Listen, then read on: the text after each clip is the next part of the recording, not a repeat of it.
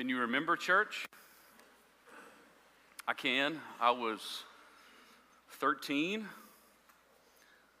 A guy by the name of Reed Pfeiffer, some of you in the room may know him. We were at a church camp in Bog Springs. Anybody been to the Bog in the room? Whoop, whoop. The Holy Spirit was gripping my heart. And one of the counselors, Reed, I think he could see it.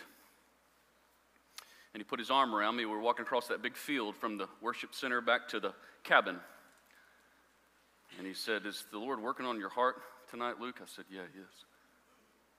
And he said, "Do you need to trust in Jesus?" I said, "Yeah, I do." And I gave my life to Christ. Can you remember?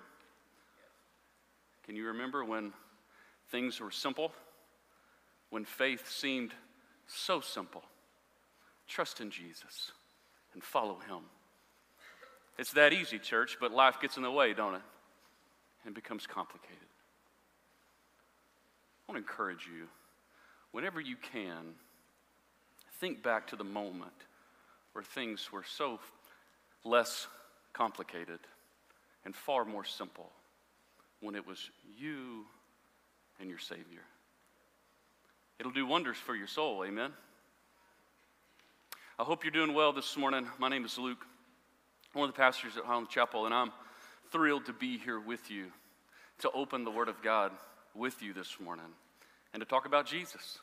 You ready for it? I want you to go to 2 Timothy. As you know, we're in our sermon series called Letters to My Son. And we're really at the halfway point. We've completed the first book. Now we're into the second letter of Paul writing to Timothy. And we've titled it Letters to My Son. And we know that Paul and Timothy had this father-son spiritual relationship, that Paul really mentored, took care of Timothy, and viewed him as his son in the faith. And in the first letter, we saw a lot of doctrine.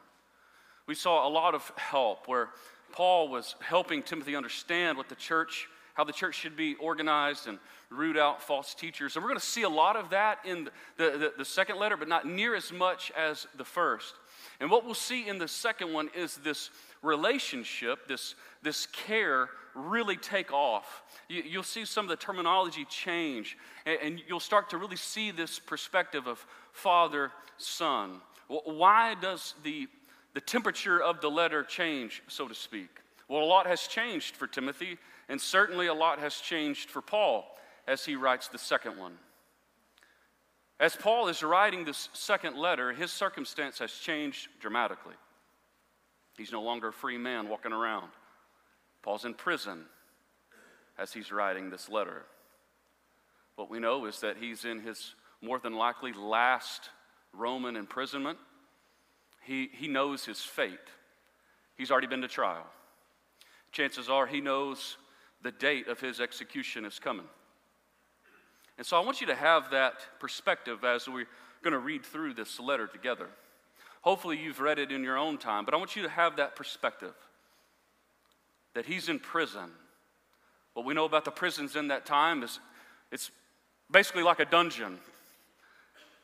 There's a hole cut in the roof where they would lower food. There was no light. If he was to write this letter, it was by candlelight. It was a dungeon. It was terrible. He was in prison because of his faith. And as he's writing this letter, you really start to see the heart of a father poured out on paper for his son, Timothy.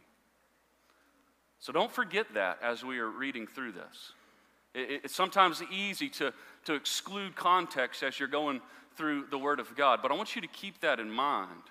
It's very endearing, sometimes sad, but it elevates the encouragement that Paul is supplying to Timothy. As you read towards the end of the letter, he calls for Timothy. He says, "Come quickly, and when you come this way, I want you to bring this, this, and this." And here's what's really sad. The chances are he never saw Timothy again. They never saw one another again. This is a father pouring out his heart for his son in the faith. He's pleading with him from start to finish. This is a precious letter, inspired by the Holy Spirit, given to us, the church. So let's see what the Word of God has for us this morning. 2 Timothy, we're going to read the very same passage that Keaton read for us this morning. We're going to pick up in verse 5. He says, I remember your genuine faith, Timothy, for you share the faith that first filled your grandmother Lois and your mother Eunice. I want to pause right there. This is not a point in the sermon. But all you mothers out there doing this thing by yourself, your faithfulness to Christ in your parenting of your children matters. Did you hear me? It matters. Lois and Eunice raised Timothy, a giant in the faith, by themselves. You can do it. Stay faithful. And I know that same faith continues strong in you. This is why I remind you to fan into flames the spiritual gift God gave you when I laid my hands on you. For God has not given us a spirit of fear and timidity, but of power and love and self-discipline. So never be ashamed to tell others about our Lord. And don't be ashamed of me either, even though I'm in prison for Him. With the strength God gives you, be ready to suffer with me for the sake of the good news. For God saved us and called us to live a holy life. He did this not because we deserved it, but because that was the plan from the beginning of time, to show us His grace through Christ Jesus. Do you see the heart of a father here? So much is in this letter, and these are the verses that we're going to hone in on this morning, because I think there's some incredible truth, not just for Timothy, but for us this morning. I want you to write this down. Fan the flame. This is what Paul is writing to his son. Fan the flame. In context here, we see that he implores Timothy, says, fan the flame of that spiritual gift that was given to you when we laid our hands on you, son. Fan those flames.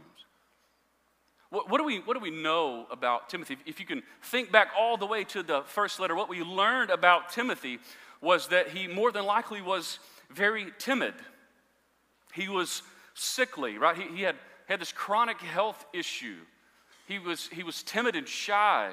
And there's a great chance that at some point in this figuring out what the Lord had for him, he was reluctant to say yes to the call of God on his life. We know this about him. He was a timid man. He was shy. He was weak. Can anyone relate to that? Anyone relate to Timothy?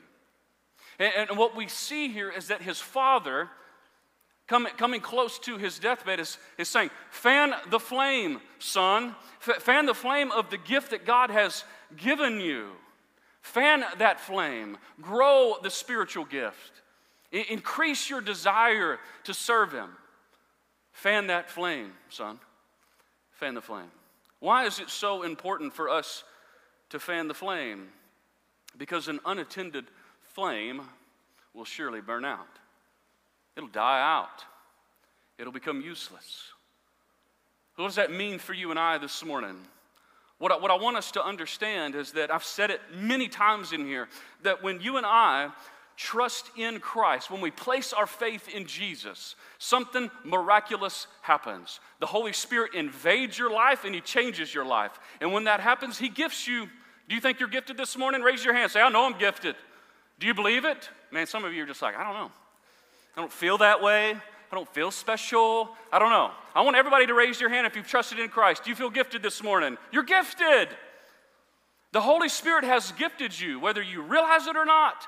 And what Paul is telling Timothy here, he says, listen, from the moment we laid our hands on you, we knew that God had a calling on your life. We knew that God was going to use you in mighty ways. We don't know exactly what it was, but we knew that God has set you apart. He's called you. Guess what, child of God? He's set you apart. He's called you.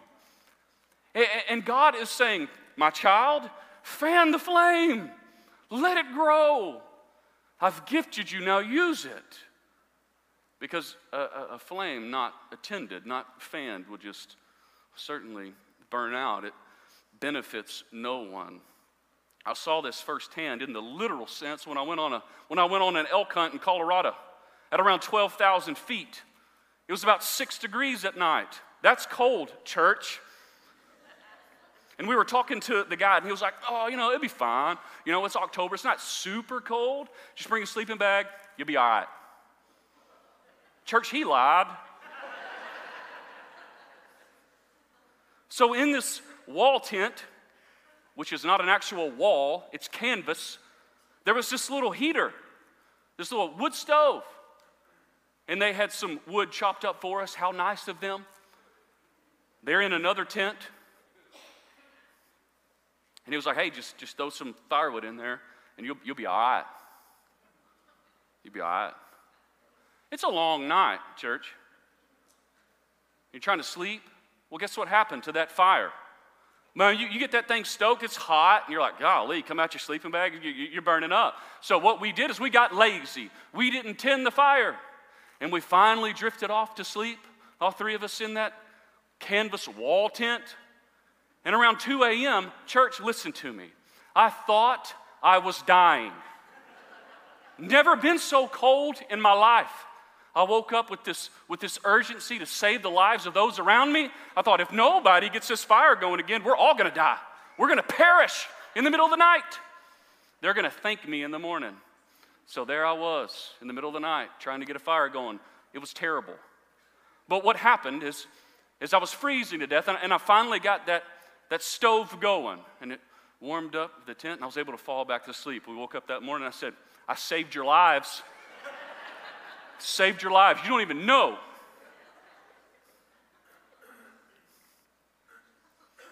A fire that's not attended will burn out. It certainly won't benefit you, and it certainly won't benefit those around you.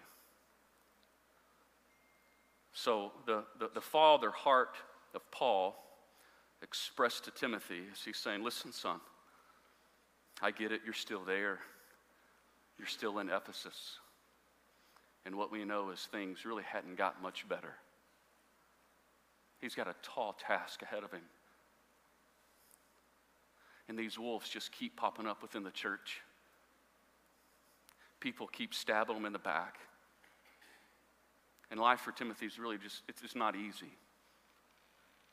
And Paul is telling his son, fan the flame.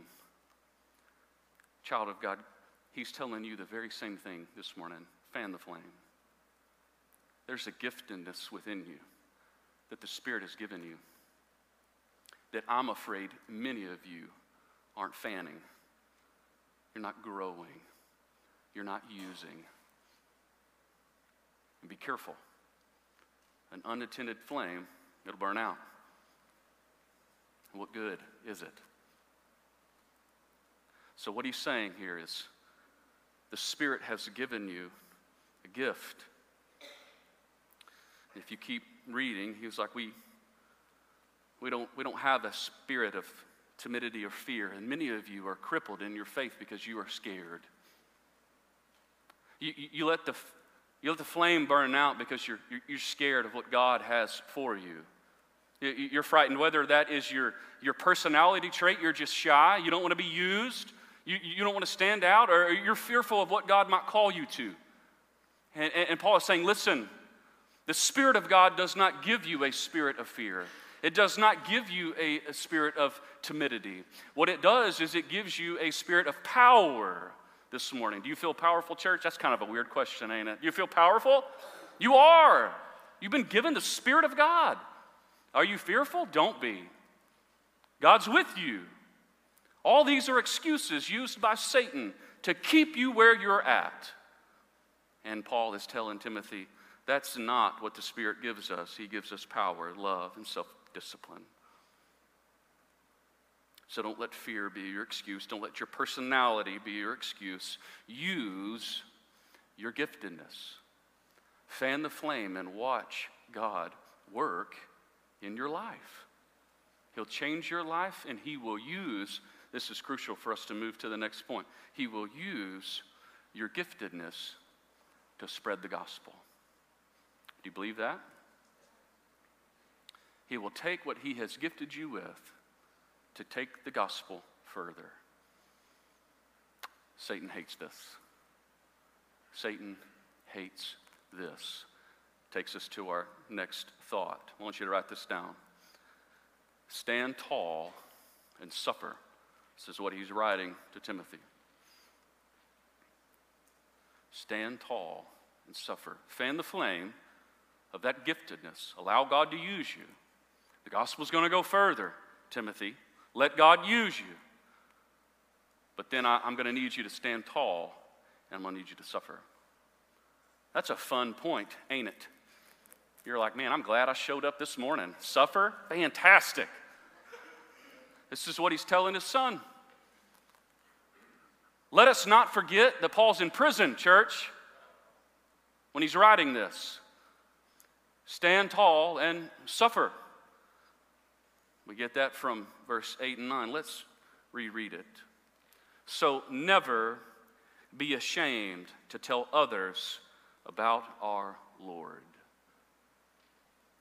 I don't know that we can get any more matter of fact than that, can we, church? And don't be ashamed of me either, even though I'm in prison for him. People were slandering Paul, saying that his faith wasn't strong enough to get him out of prison. They were bad-mouthing him. He said, don't be ashamed of me either, because I'm here. With the strength God gives you, be ready to suffer with me for the sake of the good news. Doesn't sound too fun, does it? But God saved us and called us to live a holy life. He did this not because we deserve it, but because that was His plan from the beginning of time. Stand tall and suffer. We need to understand this morning. This is not one of those fun truths, but you're a note taker. It won't be on the screen, but I want you to listen to this. I want you to write it down. When we fan that flame and God begins to use us, we will suffer. Did you hear that, church? I'm not going to get a bunch of echo amens on that one. I know it. We will suffer when we align our lives with that of Christ. It's going to happen. Are you okay with it? No, that's a serious question this morning, church. Are you okay with it? Are you okay with suffering for the sake of the gospel? Paul's writing to his son in this moment. He's like, hey, listen, it's not going to be easy.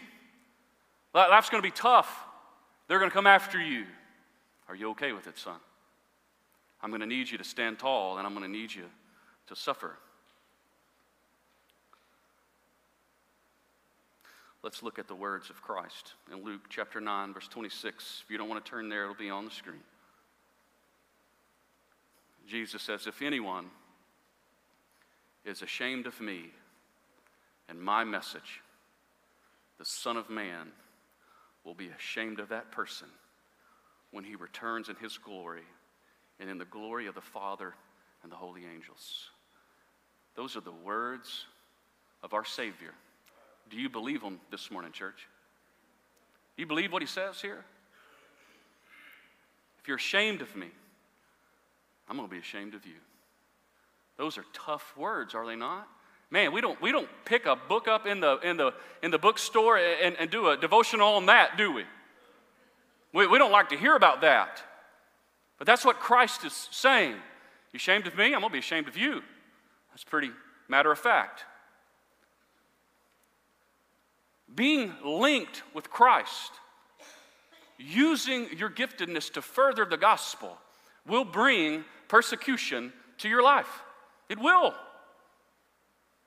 And I'm afraid that there is a message that's being propagated, being preached, being taught that's contrary to this. Say yes to Jesus. He will bring you health. He will bring you wealth. He will make all of your days wonderful. If you've been following Christ for any amount of time, you know that that's a lie. Amen? Man. And you're like, well, why do I want to say yes to Jesus? Because he can save your life. He'll change you. You're on Team Jesus, man, the world's coming after you. And you will suffer for the sake of the gospel. We are so tempted in our weak flesh to be ashamed of Christ and his message. And the world is growing increasingly more vicious towards Christians. Are you feeling it? Are you feeling it? As the hostility picks up, are you going to be ashamed? Are you going to be silent? Or are you going to stand tall and suffer? That's what Jesus is asking. That's what Paul is pleading. Stand tall and suffer. That's the plan from the very beginning, to stand tall and suffer for the sake of the gospel. Are you all right with it? John 15, 18 through 20. The words of Christ. He says, if the world hates you, remember that it hated me first. The world will love you as one of its own, listen to this, if you belong to it. But you are no longer a part of the world.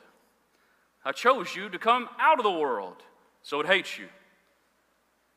Do you remember what I told you? A slave is not greater than the master. Since they persecuted me, naturally they will persecute you.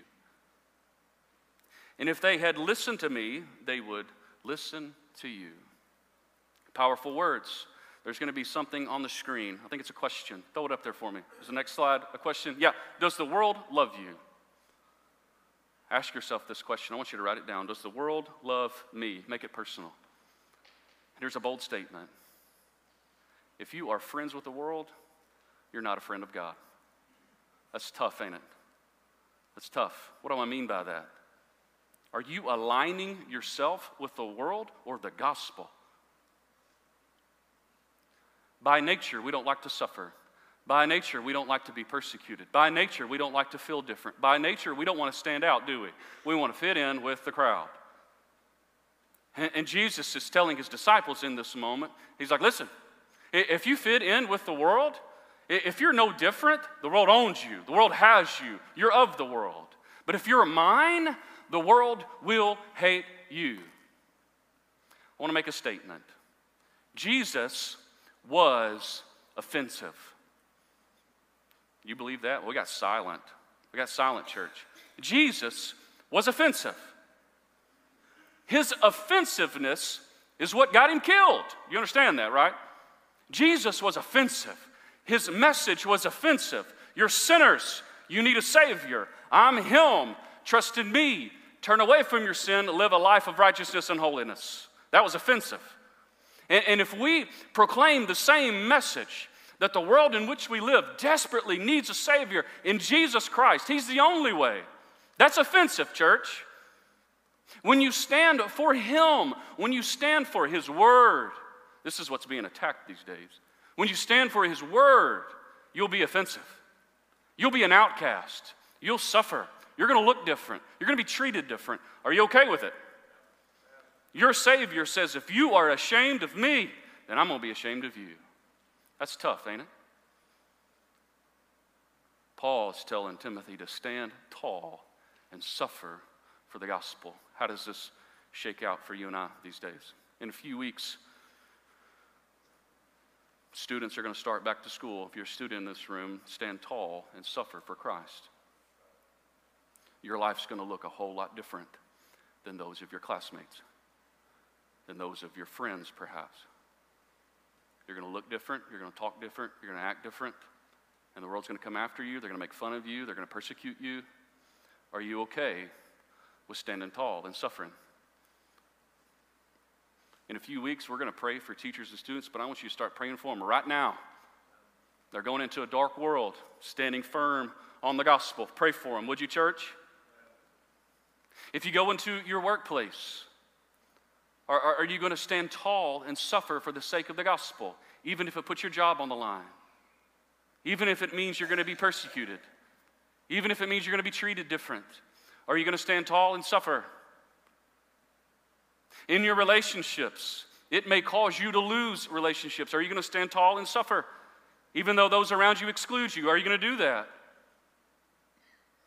This is what Paul is telling Timothy. This is what God is telling you and I. Stand tall and suffer for the sake of the gospel. Does the world love you? If it does, I would be a little bit concerned. But let me explain this, though. What does this mean to suffer? Because our flesh, everything inside of us is telling us that is not fun, right? No one wants to do that. You ever heard a foreign missionary come on Sunday, or you ever heard one speak? And man, they talk about living in third world conditions and no electricity and scared to get bit by a snake because there's not a doctor around. And you ever sat through that and just go, why? Am I by myself on that? You've never asked the question? You never hemmed them up in the hallway and you're like, why are you doing that? Why are you taking your kids there? Why are you living in those conditions? Why are you suffering like that? You ever thought that? You ever thought that, church? And then if you were to ask that missionary, why are they doing that? They would say, I'm not suffering. I'm doing the will of God. You ever heard that? Because when we say yes to Jesus, when we stand tall and suffer for his sake, it's not suffering. Do you hear that? It's not suffering. It's obedience. Oswald Chambers, you don't know who that is. I didn't until I was reading for this, but he was an early 20th century evangelist. He wrote this quote. I love it. He says, to choose to suffer means that there is something wrong. To choose God's will, even if it means suffering, is a very different thing. No healthy saint ever chooses suffering. You believe that? He chooses God's will, just as Paul did, whether it means suffering or not. When you say yes to Jesus, when you start to fan the flame of giftedness, and he starts to use your life to further the gospel, persecution will come. Will you stand tall and suffer in obedience to the gospel? We can choose God's will, church. Did you know that? We can choose it for our life regardless of the outcome because of this last point. I want you to write this down, that we are sustained by grace. Sustained by grace. Did you hear that? Sustained by grace. Because this second point, if you will, that's not very much fun, is it? That was pretty dark. It was pretty grim. Man, if I'm going to align my life with Christ, it's going to be tough. It's going to be so tough. It's going to be suffering. It's going to be persecution. People are going to come after me. They're going to hate me. That's not a lot of fun. But we get to this last part, we can breathe easy. We can say yes to the will of God because we are sustained by the grace of God. Do you believe it? We really need to believe that this morning. I'm going to ask that question again. Do you believe it, church? That your life is held and upheld, sustained by the grace of God. He holds you. The grace of God, the will of God will never take you where the grace of God won't sustain you. You ever heard that? I'm going to repeat it. The will of God will never take you where the grace of God won't sustain you. And that's anywhere and everywhere. What's he doing in your life? What's he want out of you? What's he gifted you with? Where's he called you to stand firm and suffer? He's with you. We get this from the very beginning of the letter. Never rush over Paul's introduction. There's so much for us. 2 Timothy 1, verse 2. I'm writing to Timothy, my dear son. May God, the Father, and Christ Jesus, our Lord, give you what, church? Grace, mercy, and peace. Why does he open with this? Because he knows his following words will only ring true if the grace of God sustains Timothy. Same for you and I this morning, church. If we are going to make it, if we are going to live for him, if we are going to do what he asks us to do, we can only make it by his grace. We need to understand that. What that does should fill your life with hope, should fill your life with boldness, should fill your life with a willingness to serve him, because we know he's going to be there. We know that he's enough. If we read the end of verse 9, it says that was the plan from the very beginning, to show us his amazing grace through Jesus. That was the plan all along. It's for him to demonstrate his grace on your life from start to finish. And he'll help you. He'll hold you. He'll sustain you. When you stand in that dark, scary place, standing firm for the gospel, he's with you. When you're standing there and feel so weak and timid and shy, just like Timothy, he's with you. His grace is with you. He'll hold you. He'll keep you. His grace is for you this morning. So we can look at this letter. We can look at these tough words in chapter 1. We can look at Paul's life in prison. Remember, the guy writing this is in prison. He's like, God's grace is good. Man, what faithfulness to write those words from prison. And then he's writing to Timothy, who he knows persecution is coming his way. He's like, God's grace is good. It's going to hold you. And then God is telling us this morning, the world you're living in is rotten. You believe that? Get amen on that one. It's rotten. And it hates Christ. And as we stand for him, guess what he's saying? My grace is going to hold you. It's going to keep you. It's going to help you. Man, it's good. Do you believe that, church? So we can push forward. We can stand firm. We can make those tough decisions. We can hold fast to the Word of God, every ounce of it, and know that God's grace will keep us. It'll protect us, and it'll hold us. Let me pray for you. God, we love you. Thank you for your Word. Thank you for this precious letter written to Timothy, inspired by the Holy Spirit, and given to us. God, I pray for those in this room that are your children, that are trying their best to stand for you. May you keep us. May you help us. May you sustain us. Help us, God, to serve you. Help us to use our giftedness. Help us to suffer well, because we know that your grace has us this morning. Thank you for Jesus. We ask everything in his precious name. Amen.